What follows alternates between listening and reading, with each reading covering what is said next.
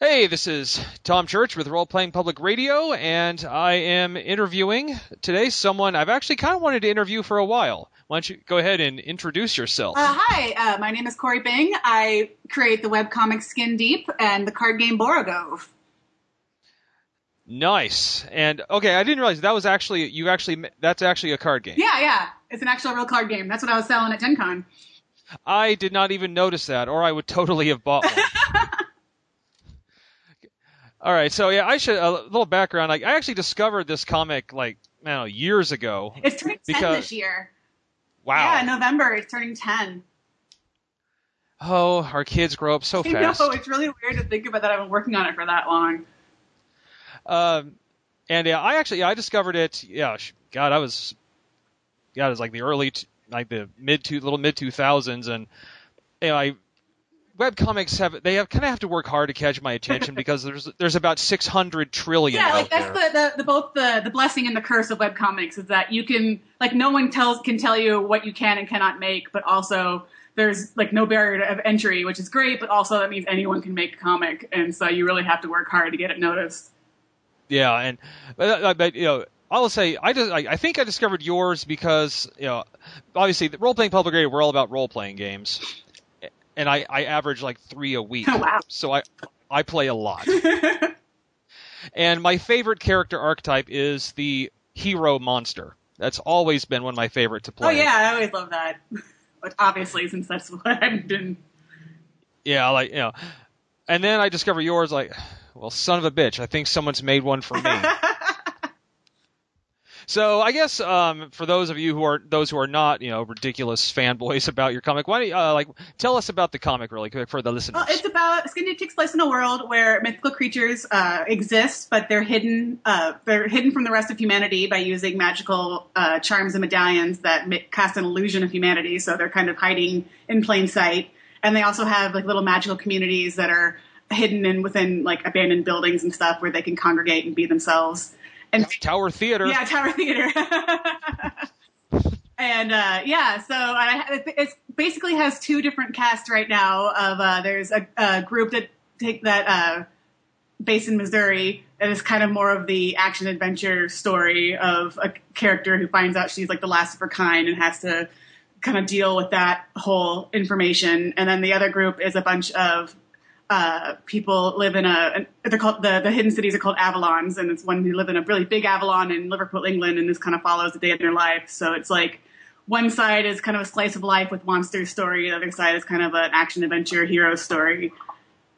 Yeah, and I gotta say, I think that's what I loved about it the most is just monsters chilling like we do. Yeah, that's one of my favorite things is thinking about if there were someone who, people who were sapient beings but also weren't human, how would they interact with things? How would the clothing be different? How would chairs be different? How would just simple tools be different and things like that? I really like kind of just sitting around thinking about that sort of stuff.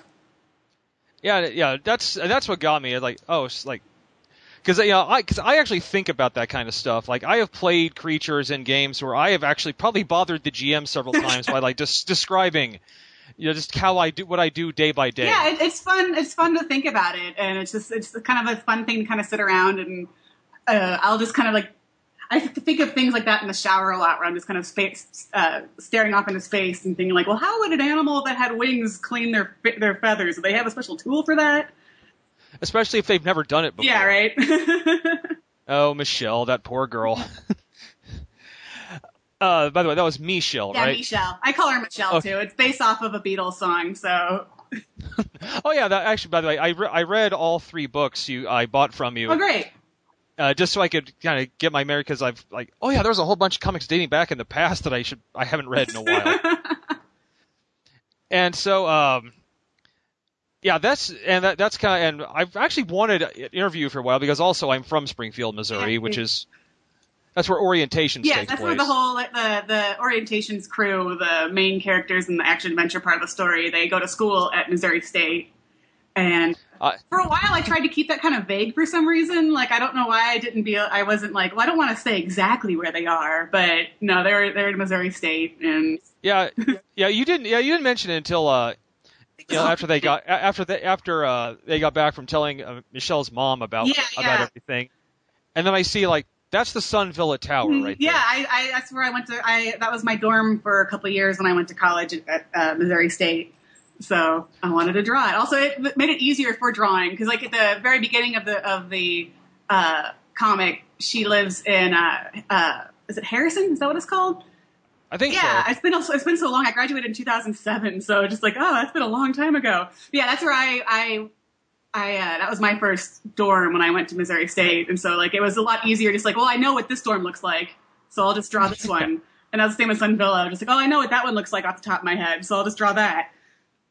Yeah, and actually, I didn't even realize it took place in Springfield until I saw some of that. Yeah, and that the tower, it's like, oh, cool. The Tower Theater I wanted to make into the Avalon because I thought that was cool. Because I'm like, I went to a movie there.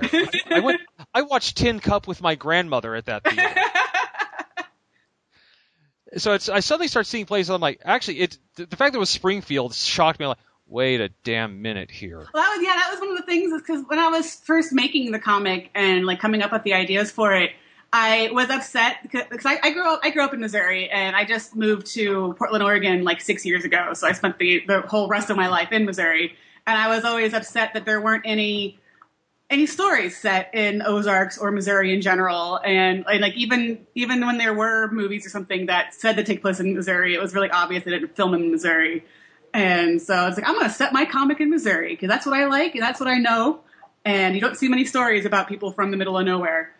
No, I mean, I think Winter's Bones is like the first. That came out like, I think I was in Portland when that came out. And I was like, oh, yeah. It made me homesick to watch this horrible, depressing movie. And I was like, oh, but the woods, though.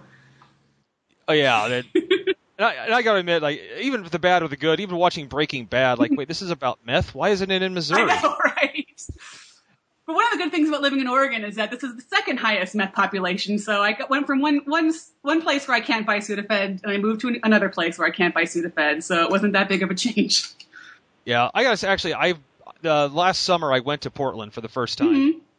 I have to tell you, I think I experienced the most polite rush hour I have ever experienced. It's the traffic in town is like really nice and usually it's easy to get around. But as soon as you're on the highway, it's like all bets are off. Everyone's forgotten how to drive. I know, but I have been driven there from San Francisco on a road trip. Mm-hmm. And when I was like exhausted and tired and wanted to just get to the Airbnb we're going to stay in. But then we hit great, we're hitting rush hour, but no one's honking. What the hell is going on here? Yeah, especially when you're used to like the Springfield traffic, when everyone is like doing the Springfield left and not being able to drive anywhere, and there's 5 lanes of traffic. Oh yeah, there's 5 lanes of traffic. One lane's going 80, the other's going 20. Yep. But yeah, and driving there like this is like I was actually it was surreal. I didn't know I don't know if I like this or not. Like we had to change lanes and everyone wanted to let me in. Like, what the hell is this? I just expected to be so different from I knew it was going to be different. It's just because it's a bigger city than Springfield and it's a different part of the country. But I didn't expect it to be as different as it is. There's huge differences between here and Springfield. And I got to say, Portland impressed me. I like it a lot. It started to rain today, which was very nice. We haven't had rain in a while, and I missed it. And I guess if I can say that means I like Portland. Oh yeah, actually, we actually had a thunderstorm here today. That's one of the things that was a big difference is that Portland doesn't have thunderstorms. Like very often, like very very rarely, I'll hear thunder. But like in Missouri, like when it rains, like the heavens will open and just pour for a day straight, and that doesn't happen in Portland. It just kind of drizzles for a while and then stops, and then drizzles and then stops. And I love that stuff you actually even bring up in the comic too. Because I'm thinking of Finn, who's from England, where it's kind of like I've heard rain there is like it's like clouds just park over. Say okay, slowly, not all at once. Like a raindrop every 5 seconds. Yeah. Whereas here, it's almost like we get 6 inches of rain in 30 seconds. Exactly. That's when people, all my in-laws they still live in Springfield, and like everyone when I was moving to Portland, everyone in Springfield's like, but doesn't it rain a lot? I'm like, you live in Springfield, Missouri, the craziest weather in the entire country. Oh yeah, like 6 seasons in 5 days. Yeah, exactly. And it's like there's no floods up here. There's no tornadoes. There's no ice storms. There could be an earthquake that could kill us all at any time, but that's also living in Springfield too. So, well, yeah, once again, I just love seeing like little idiosyncrasies from my hometown in a webcomic. Yeah, it's fun. It's really great. Yeah, it's one of my favorite things. And even after I moved away, like I kind of fell in love more with the Ozarks and its weird eccentricities. Because like growing up, I didn't realize that so many people don't know about Branson, Missouri. Oh, yeah. So I was like, you don't know about Branson? How do you not know about Branson? Because I just grew up inundated with Branson. So I get to tell people about Branson and how Yakov Smirnoff is sometimes a teacher at our college and just different things like that. Oh, God, yeah. The first time they went to the Springfield Avalon, the fact that you were mentioning Branson, it's like, yeah, that, and yeah, Yakov and Shoji. Oh, yeah. Oh, my God. My sister was actually one of the photographers. Her college job, she went to the College of the Ozarks, and her college job was to be at the Magic Manor. Was that what it's called in Branson? Yeah. Yeah, she was one of the photographers there that would like take your photo for money before you go into the show, sort of thing. That was her college job. Yeah, I generally don't try to get to Branson because I've lived near it and I really don't care for it. Yeah, no, it's a fun place to go to every once in a while, but it's not something you want to go to. Unless when you have to. Yeah, my girlfriend lives in Seattle, and we went to Branson, and she found the whole thing very surreal. It's so weird. I love it. That's one of the things. Like, I mean, like everyone says Portland's weird, but like people usually aren't prepared for how surreal the Ozarks can be. No, it is bananas. And people come up to Portland expecting it to be weird. People don't go to like mid-Missouri expecting it to be as completely surreal as it is. And I like that. I like trying to work that kind of stuff into the comic because there's some of those things you don't really expect and people don't really know about. And I like being like, hey, look at this thing. It's real. And I totally believe it. Once again, like, Finn, who I love, he's one of my favorites, by the way. I have to. Just because he was born into this, I love that he's born into that. He finds Missouri utterly bizarre. Yeah. That's one of the main like themes that I like to try to play with in the comic is it's like what like normal is relative to whatever you grew up with. And right. So like you might think that like a guy who was born as a griffin, he was hatched from an egg and he is like 7 feet tall and he has natural green hair, but he doesn't think that's weird. He's grown up with that. Meanwhile, I'm sure, like the double bacon cheeseburger with fries. Yeah, right. It's like, oh man, portion sizes are so huge.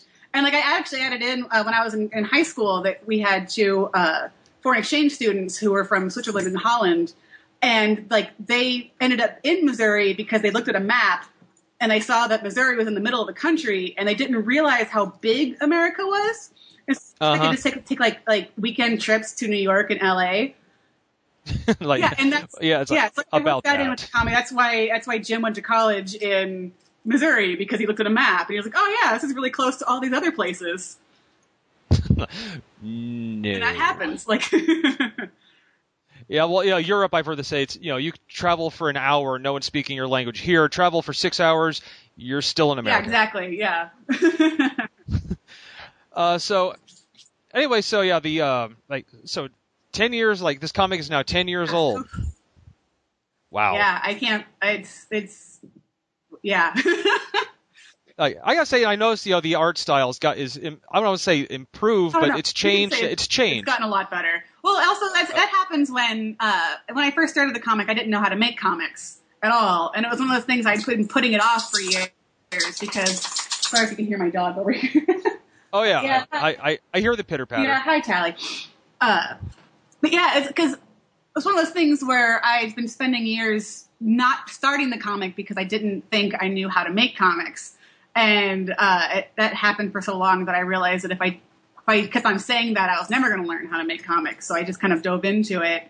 And nothing will make you improve faster than having to do a comic and have it come out on a schedule. Like when I first started it was twice a week, and I figured out things very quickly, and that's why the biggest art jump is in the first book, because it's me figuring out how I want to make the comic and how, like, the process of it and like what works and what doesn't, and I try to let people like oh yeah, I don't want to start my comic because I don't know how to draw. I'm like, nothing will make you learn faster. Yeah, learn by repetition, right? Exactly. And so I gotta say, is this on? Is that like? Do you use Patreon or anything like that? I do use Patreon. My name's Corey Bing on Patreon, and actually Patreon. You support her. You support her now. Patreon has been pretty much a game changer, really. I can make my rent and bills because of Patreon, and I can't even fathom that. Like I can do this full time because of Patreon, and most of it is just people pledging $1 or $2 a month, and that, like, a lot of people don't think that's a lot, but it adds up and it really helps out. And I have a lot of other friends who are full-time artists who can make a living because of Patreon. Yeah, well, I said my friend Ross, who does most of the work on the podcast, that's pretty much what he does. Mm-hmm. It's great. I love it. The internet. Yeah. He would never forgive me if I didn't ask about your experiences with Patreon. Oh yeah, I like Patreon a lot. They're very the site is still very new, and so that has all the problems that come along with having a new site. And they're still trying out things and testing things and working out the bugs. Like I don't know if this has been rolled out for everyone yet, but for a while I had a problem with content scrapers that would because when you pledge to Patreon, it won't charge you till the end of the month. Yeah. And so I had a lot of people who would pledge for the highest tier, go and scrape all the content from my backers only posts, and then cancel the pledge right before it would charge them. So it would say that I was going to get this much money, and then whenever the money came in, I was like $300 short of what I thought I was going to get.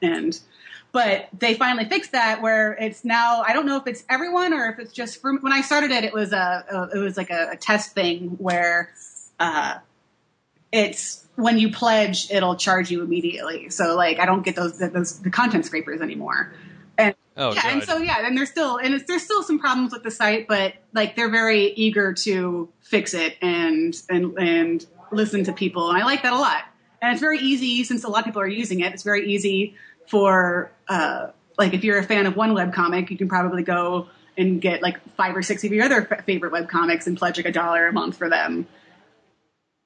Yeah, and I've heard a lot of people say that it is so nice to not have to deal with publishers to actually get stuff out. I mean, I have a bunch of friends who work through publishers, and they do offer a lot of things that you can't do yourself. Like if you don't want to teach yourself how to like book production or website creation or any of the stuff, because like when you're working it all on yourself, you have to like do everything yourself, which is both great, and also I have to spend a lot of time every day like answering emails and shipping store orders and managing inventory and all the stuff that's not art.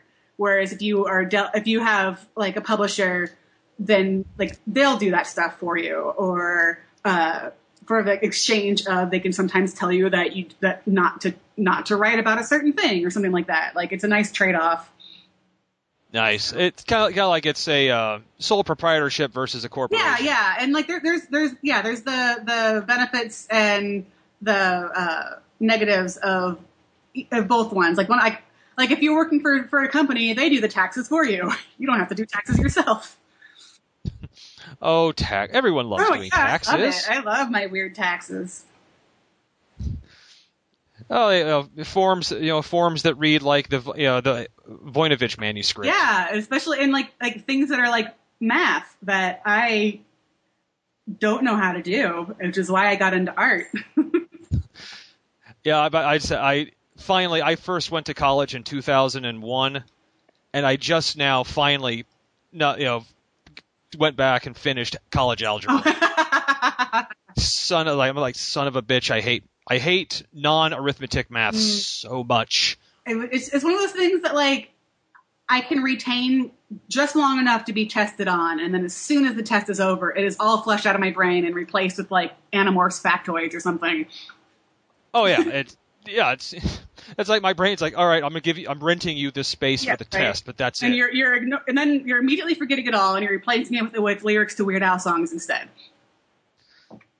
By the way, I love the Polka, the giving Jim the Polka Party cassette tape. Yeah, that was that's it's not like I have a playlist on my computer of all of the Weird Al polkas or anything. I don't know. That was just a funny thing. I don't know where that idea came from. It's not like I listen to Weird Al on the regular or anything. Yeah. So anyway, I'll say, I'd ask. So I don't know. Do you ever role play at all? I've actually done it like once, and it was fun when I did it. I had a lot of time. I have a bunch of friends who role play regularly. I have a bunch of friends who keep talking about it, but then like we're all busy and we forget. And it's for like the same reason why I don't play a lot of video games, because like every time that I'm not working, I have a guilt in the back of my head going, you could be working right now. You could be working right now. But I like listening to people play role-playing games. And I like watching other people play. Right. I haven't really done a whole lot of it myself. Because I gotta say, I ever since I started reading, I've been thinking of trying to do a game based. Yeah, that'd be awesome.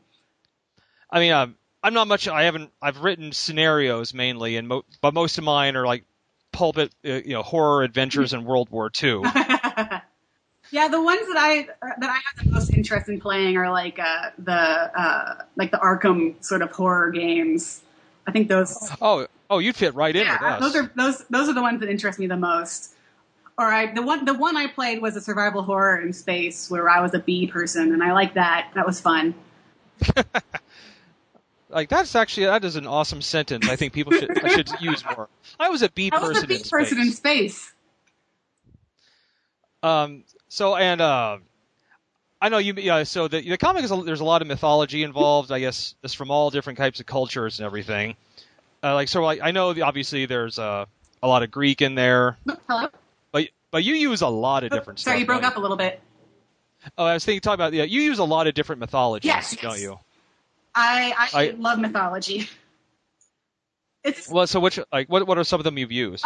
It's primarily like European mythology and Greek mythology. That's what I'm most familiar with. But I have, as the story's been going on, I've been trying to branch out into more not interesting, but more unheard of, for like Western civilization, unheard of kind of mythologies. And it's the same kind of reason. The reason why I set the comic in, or part of it at least, in Ozarks is because I like finding weird facts that a lot of people don't know about, and then like being like, hey, look at this thing. That's a real thing that happened. Like Momo. Yeah, like the Momo is a real Missouri folk tale that I like to tell people about. I just learned the other day that there was the Six Flags in St. Louis had a ride called Momo the Monster in the 70s. Wow. Yeah, I just found that out yesterday. I was like, what? I didn't know that. But yeah, and then I set my third book in Dogpatch in Arkansas, the abandoned theme park in Arkansas, based on Little Abner comic books, because I found out about that. I was like, that's really awesome. I want to do something with that. That's totally got to be a place. Yeah, and then same with like the Avalon in Liverpool. I set it in the Stanley Tobacco Warehouse, which is one of the biggest. It was abandoned when I started the comic. They're actually renovating it into apartments now, but it was this huge abandoned warehouse from the 1900s that was like 14 acres of nothing. And I was like, that's a really cool building. I want to use it for my comic. And it's the same with mythical creatures. Like I'll run across some weird things like, oh, there's a bunch of different kinds of griffins. I want to show everyone what an Epicus is and what a reverse griffin is, and just weird things, like the difference between a faun and a satyr, and a nixie is not a mermaid. Yeah, the nixie is a Germanic water spirit, not a mermaid. And I actually have a notebook where I've been like working on ideas for a game based on this. I got a lot of weird ideas for like because I'm thinking of places like the Chernobyl exclusion zone. Oh yeah, that'd be an awesome place to set something. Because it's no one's going there. Yeah. I like thinking of like where the abandoned places of the world are that you could put like a hidden city that no one will notice. But or like one that's flash frozen in the 1980s. Yeah. With it like what's that place called in? I used to know the name of that town. In right near Pripyat. Yeah, Pripyat. I love those pictures. I get kind of upset. I fall down holes of looking at like abandoned buildings and just like forgotten spaces. And another thing I gotta say I really loved about it is magic and technology can work just fine around each other. Yeah. That was the big thing that annoyed me because I was a huge Harry Potter fan, of course, because I grew up in that time period where if you're the right age and right time for Harry Potter, I loved it, but I didn't understand why you couldn't have magic and technology at the same time. And so I was like, well, if I do my story, I want to have both. And because I think it leads gravitas to why these mythical creatures actually fear humanity. At first, there's billions, and as you say, we have bombs. And we tend to explode things that we find scary. Yeah. Like that's the main thing with like the whole being afraid, like fear of what you don't understand. And in the comic, I have a lot of the characters, the non-human characters, act like it's a human only sort of thing to fear what you don't understand. But in reality, it's kind of just a thing that everyone has. If you don't really understand what's going on, you tend to fear it. And I want to show that people that you don't have to fear new things. No, and I love that it's like we have powerful magic. Like we have a Minuteman too.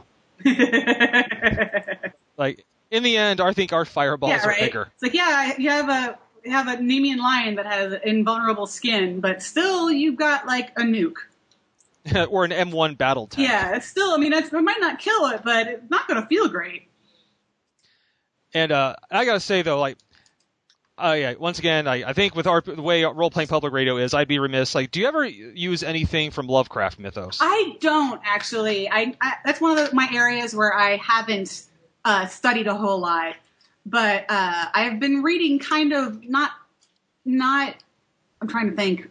Like, I've been kind of paying attention to it a little bit more. I haven't really gone full deep into the Lovecraft mythos. I like some of the ideas. I like the whole, like, basically everything that was used in Hellboy from Lovecraft. I'm really into, like, the whole old ones and ancient gods and all of that. Yeah. I haven't really figured out how to exactly incorporate that into my existing comic.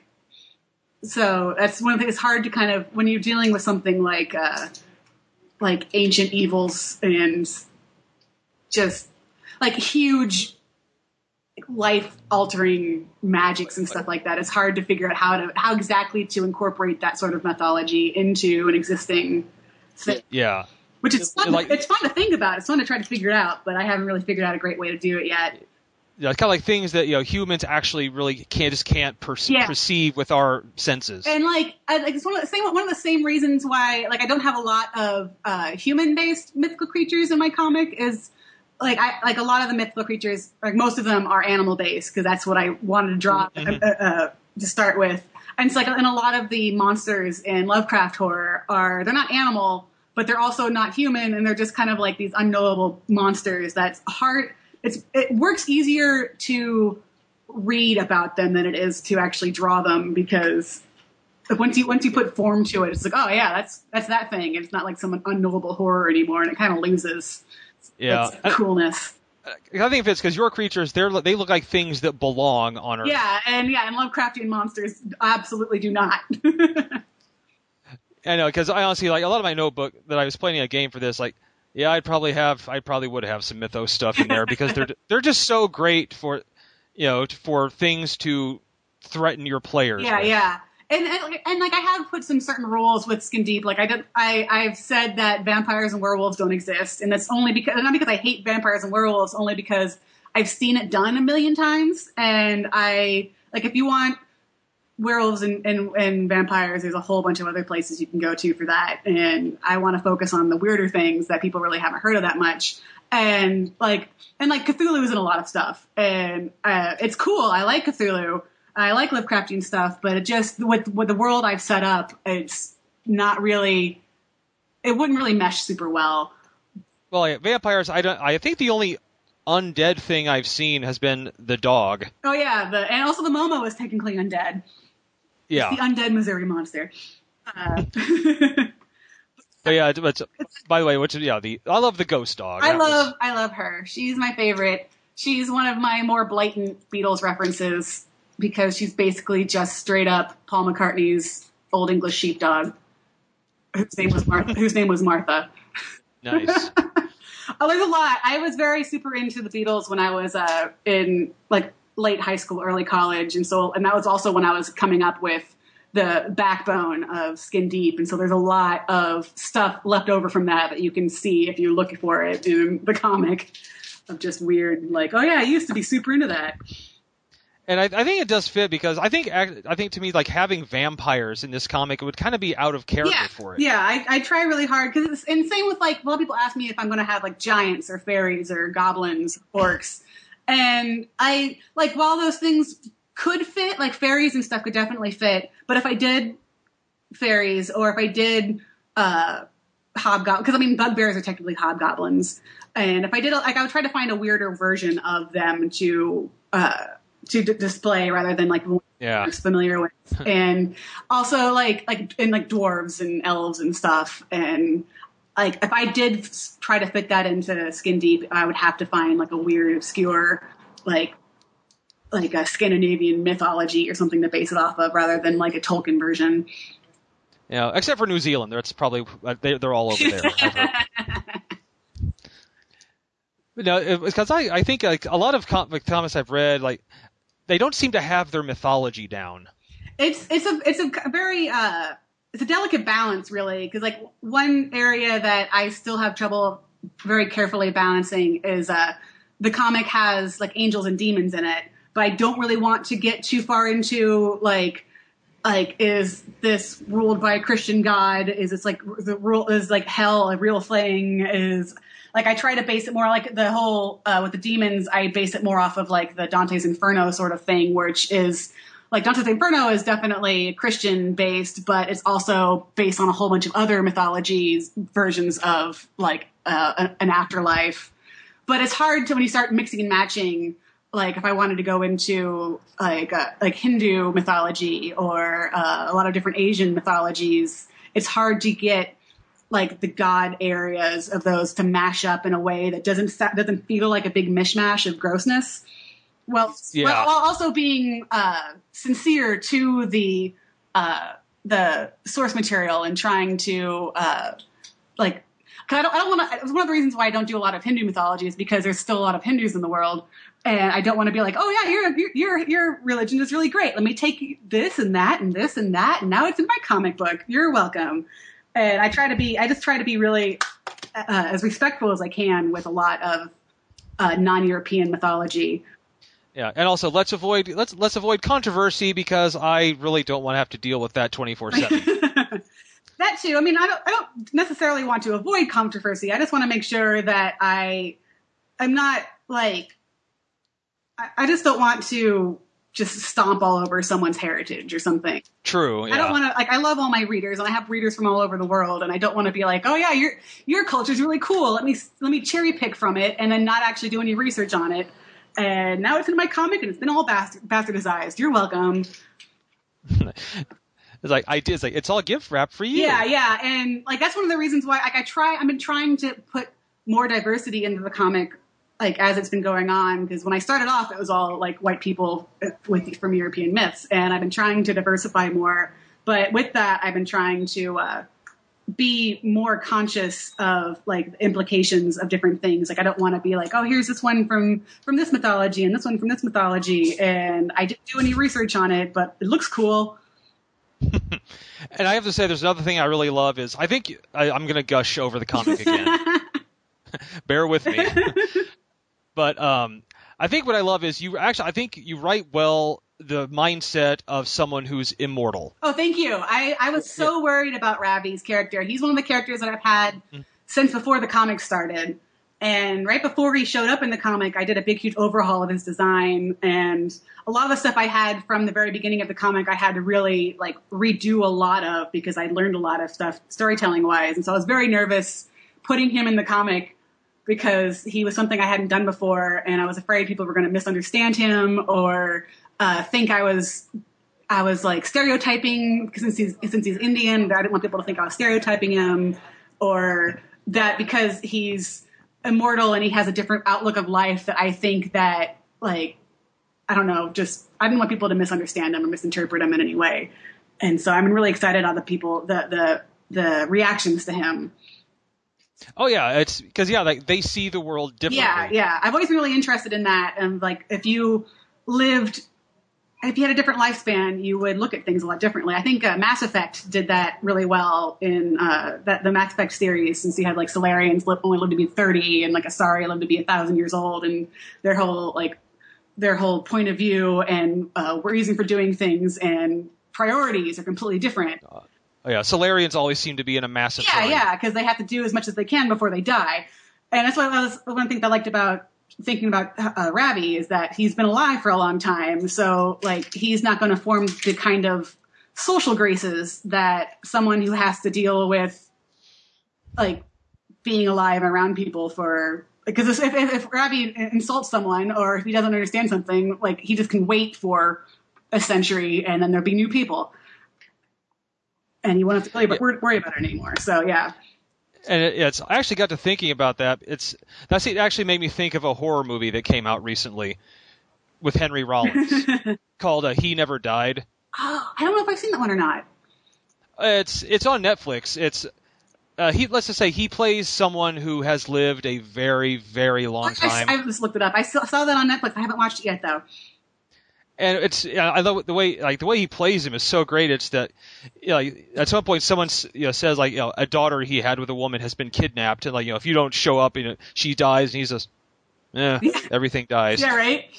Yeah, he just hangs up the phone and goes back to bed. I like that a lot. I did the same thing with like Gabe's character, where Gabe's been alive a long time, and I also really like historical depictions of angels being like just weird, creepy, scary. That's creepy, but like just scary. Yeah, weird, androgynous kind of guy. And scary, and have like, there's a reason why like in the Bible they're always saying like, be not afraid, because they're terrifying when you first see them. And I kind of like the idea of someone who is inherently a good person, but doesn't have to like that, and is like, you're going to do the right thing, but you can be a piece of shit about it. I'm sorry if I can curse or not. Oh no, I should say we fucking curse all the time. That's great. I like the idea of someone who's really surly and mean and grouchy, but is inherently a really good person, but also has been alive so long that they don't care about what you have to think about. Yeah, I mean, I get a very strong Metatron from Dogma. Yeah, a little bit. Yeah, like a little Alan Rickman there. Wouldn't be totally wrong. But yeah, it's so many. I think that's kind of why I really don't like a lot of vampire stories, because you have all these like vampires that have been alive 1,000 years, but they're just really like us. I like a lot of different vampire stories. It's just that I have to work really hard to make mine something that hasn't been seen before. I feel like that's been something that a lot of people have worked with and have done a lot of cool different things with, but it's just not what I want to focus on. And like, there's a lot of different things that I have a lot of interest in. Like, I really like survival horror, and I really like sci-fi and things like that. But like, I wouldn't really be able to work in a sci-fi story into the world that I've made. No, this is firmly grounded in the here. Which is another reason why I wouldn't really be why Lovecraftian imagery doesn't work super well, just because there's a lot of like space and unknowing terrors and different dimensions and things like that. That just I could probably do it if I worked really hard, but I'd have to work really hard. Yeah, that's another reason I like to make a game in there, is that you can now take things that are traditionally vampire and make them something worse. Like, you could take Vlad Tepes, who everyone thinks is Dracula, and actually make him something far worse. And that's one of the things we did with with bugbears, which is one of my favorite creatures. Which I actually didn't discover bugbears. One of my friends who, when I was creating the comic, I had a couple of friends that were helping me out with it, and my friend Shayna found bugbears. And usually, like in like D&D and stuff, they're just kind of portrayed as being like kind of orcs and other, or like giants or something like that. But making them this horrible monster bears was what, and like, because like the original mythology behind them is that they're just hobgoblins that scare children, runaway children, into going back to their homes. That's right. all that the mythology really says about them. And so it's like, I can make them this horrible nightmare bears who are inherently good people, but are terrifying and love to scare people and be jerks. And I love the idea, like, as a character, as a person that knows they're terrifying and actually kind of enjoying. Oh yeah, one of my favorite things is like Halloween and scares and everything, and like I like to be scared, and I like going to haunted houses and stuff. And because of that, I had a lot of friends who really delighted in every time we went to a haunted house, they really delighted into scaring me as much as possible. And so like that's the kind of attitude that I bring with the bugbears, is that someone who just loves to just mess with their friends and freak them out and then have a good laugh about it. Yeah, like, those are among my favorite types of characters. Mm-hmm. And yeah, like one of mine, like a character I've had in so many games has been I mentioned to you my ghoul Grunwald. Yeah. Yeah, he knows he's terrifying, and he eats rotting human corpses. But he also he loves to just make jokes about eating people. Yeah, that's kind of my whole nod to like the Addams Family right there, is like people who they act super normal about things that if anyone else were to see would be like, that's horrifying. Like, no, this is just the way things are. I eat people. Mm-hmm. Yep, and so that's why by the way, thank you again for that. I've always wanted to see. Ever since I read it, I thought Grunwald would look kind of like, I'd like to see how he would look in this, in your style. Yeah, that'll be fun. I have a couple commissions ahead of yours, but I'm excited to get to yours. He's actually one of my favorite characters. In fact, someone else took one of my scenarios with him and ran it in his own game. And this was a Call of Cthulhu game, so it's horror, but it's essentially it's when he first showed up, when he was helping the Nazis decipher some scrolls in exchange for being fed. And then he realizes, oh, these scrolls are something you guys really should. Oh, you're going to keep doing it. Okay. And so he actually helps the players out. So it's a Lovecraft monster that's actually willing to help the players. And at the end of a game, someone else ran. One of the characters, as he left, said, "There goes a goddamn hero." I love the heroic monster so much. That's one of the things. Another thing that I like about Skin Deep 2 is that one of the tiers of my Patreon, which is also what I'm going to be drawing for your character, is that like people will just give me a character to draw in a Skin Deep style, and a lot of times people will go and do their own research and find a really obscure mythical creature that I'd never heard of before and give it to me, and it looks like it fits perfectly with Skin Deep, and I never heard of it, and it's just really fun to see, like, have people tell me more. I think one of them was like a Clud, which is a kind of a weird, I think it's a water horse. I'm trying to remember what a Clud is now. Oh yeah. It's like a horrible, it's like a wolf bat thing, like a flaming wolf bat, and from like Dutch folklore, and I had never heard of it before, and I got to draw one. It was really fun. Nice. There's another one that is I can't remember the name of it off the top of my head, but it's a German spirit that's basically a bugbear, only it's a raven. Nice. It's called like a night crop or something, night something or other in German, and I had never heard of that either. And it's like, that's way up my alley. I love it. And so I really like it when I have readers who will do the same sort of research I do and find new creatures to show me, because I love doing that kind of. I love finding out about, like, I know mythical creatures aren't real, but I like the mythology, like finding real mythology of things that people have thought up and believed in throughout the years, that like, yeah, this is a real thing people thought of.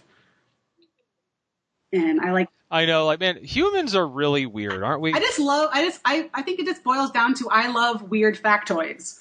and I like to put weird factoids into my work. And that's also one of the reasons why I like doing paleo art so much, because I like finding weird creatures that existed and being like, hey, look at this weird thing. And it's the same as Skin Deep. It's like, hey, look at this weird thing I found. Hey, look at this weird thing. Hey, did you know there's an abandoned theme park in Arkansas? Hey, look at this. Yeah, like I actually felt like when my friend Ross found one, I thought, oh, that'd be kind of cool in that comic. Have you heard of the Cobra Scare of 1953? I have not. The Cobra Scare of 1953.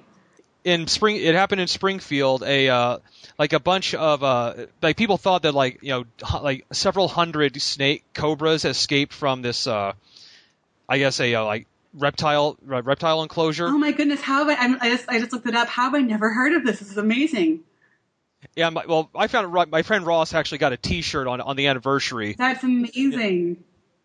And I'm thinking like, oh man, like that'd be some kind of mythology. And they're like the Cobra Scare of 1953. I'm actually mad that I haven't heard of this before, because I tried to look up all the weird things that happened in Springfield when I was living there, and I missed this one. That's awesome. That's another thing I like about like just weird factoids, is that even if you do a whole ton of research, there's still stuff that you've never heard of before.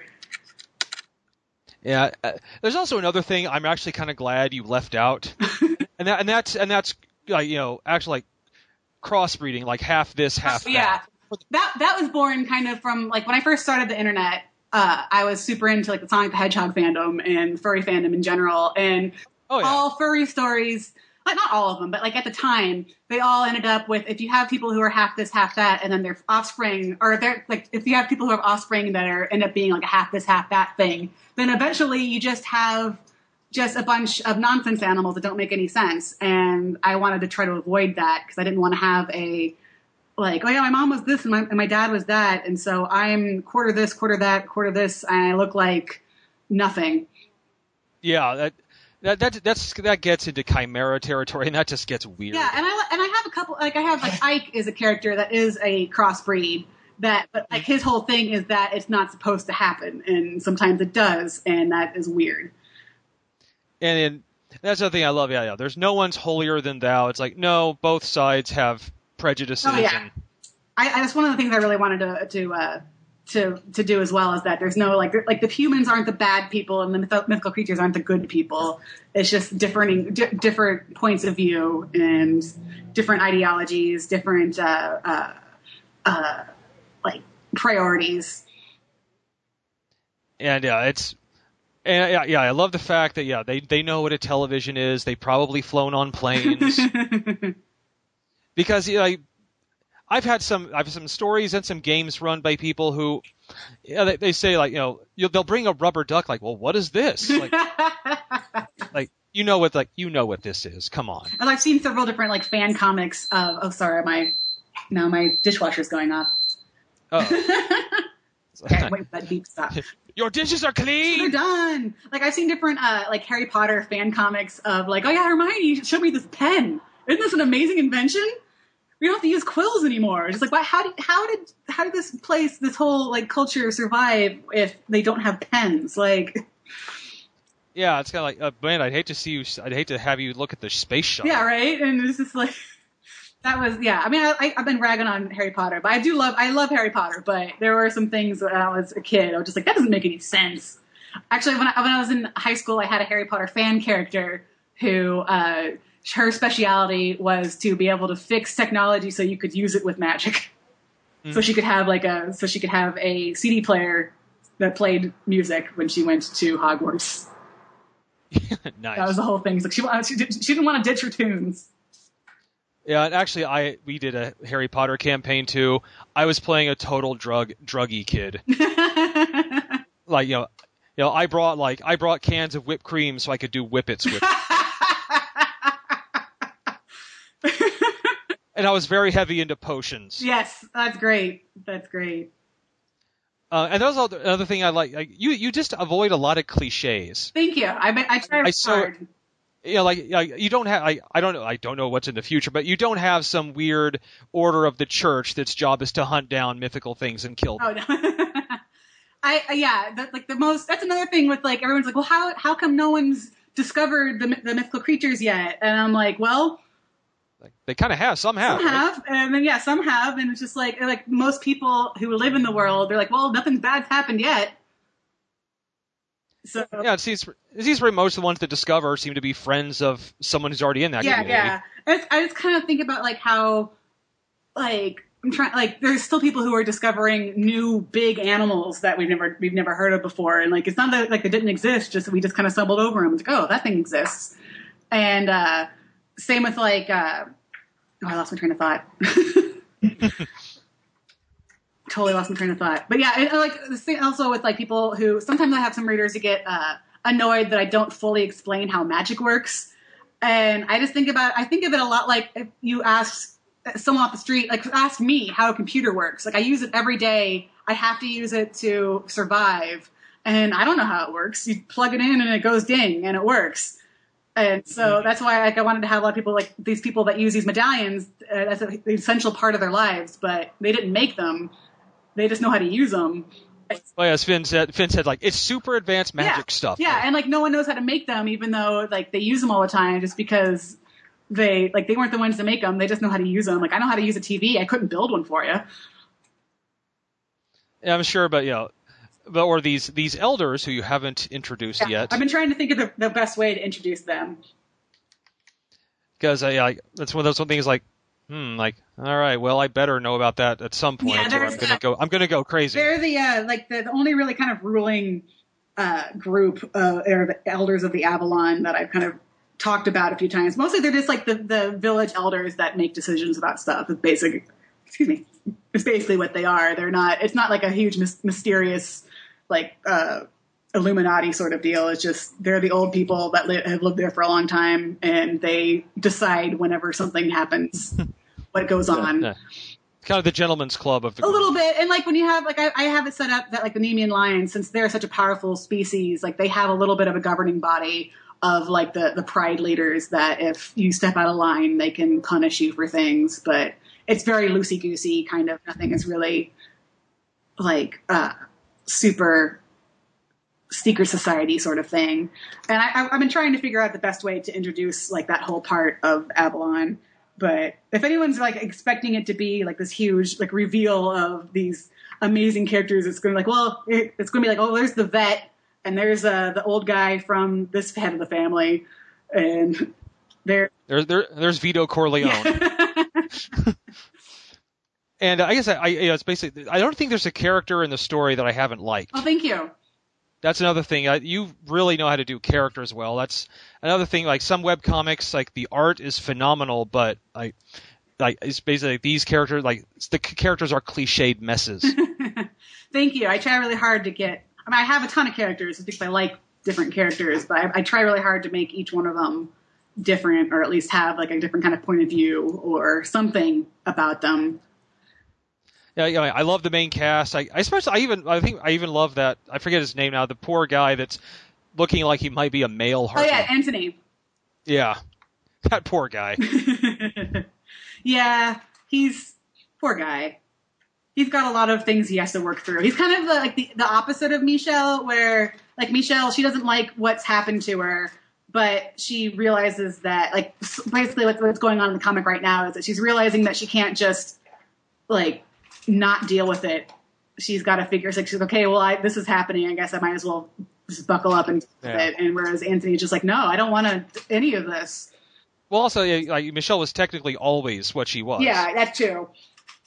And so I guess I kind of like having the idea of like the two different characters that have just that they have completely different perspectives on what's happened to them, even though what's happened to them is fairly similar. All right, and I gotta ask, I don't want spoilers or anything, but I know you kind of have an overall meta plot as well as just kind of stories off to the side. It's like you think the meta plot's going to get huge and apocalyptic, or just stay pretty much character focused? I want to keep it more character focused. That's one of the reasons why it's taken me so long to get back to like Michelle's story, because hers is obviously the more like plot heavy, like status quo changing of the stories. And it's a lot easier to write just kind of like the slice of life with monster people stories. And so like Michelle's plot definitely is going to shake some things up, but hopefully it won't be too weird and don't want to lose people. Oh no. Yeah. And too different from what that's been doing for 10 years. I don't want people to be like, well, this has really jumped the shark and turned into something I don't like to read anymore. Or they already find it, or Gozer the Gozerians about to appear in New York City, and we gotta stop that. Yeah. Okay, well, I think that kind of about covers everything. Unless you like anything else you want to like throw out there for the for the listeners out there. Not that I think off the top of my head. All right, I think the knowledge has been successfully conveyed. Yay! In just under an hour Yay. too. All right, well, Corey Bink, thank you very much for your time here. Thank you very much for having me. And you continue to please continue to make that comic. It's so it went on hiatus for a while, and I kind of I got a little PTSD again probably after this story, but it'll always come back. It's been coming back for 10 years. It'll always come back. It will always be here. It will. Always. All right. Well, thank you very much. And this has been Role Playing Public Radio, and all of you have a nice day. Very much.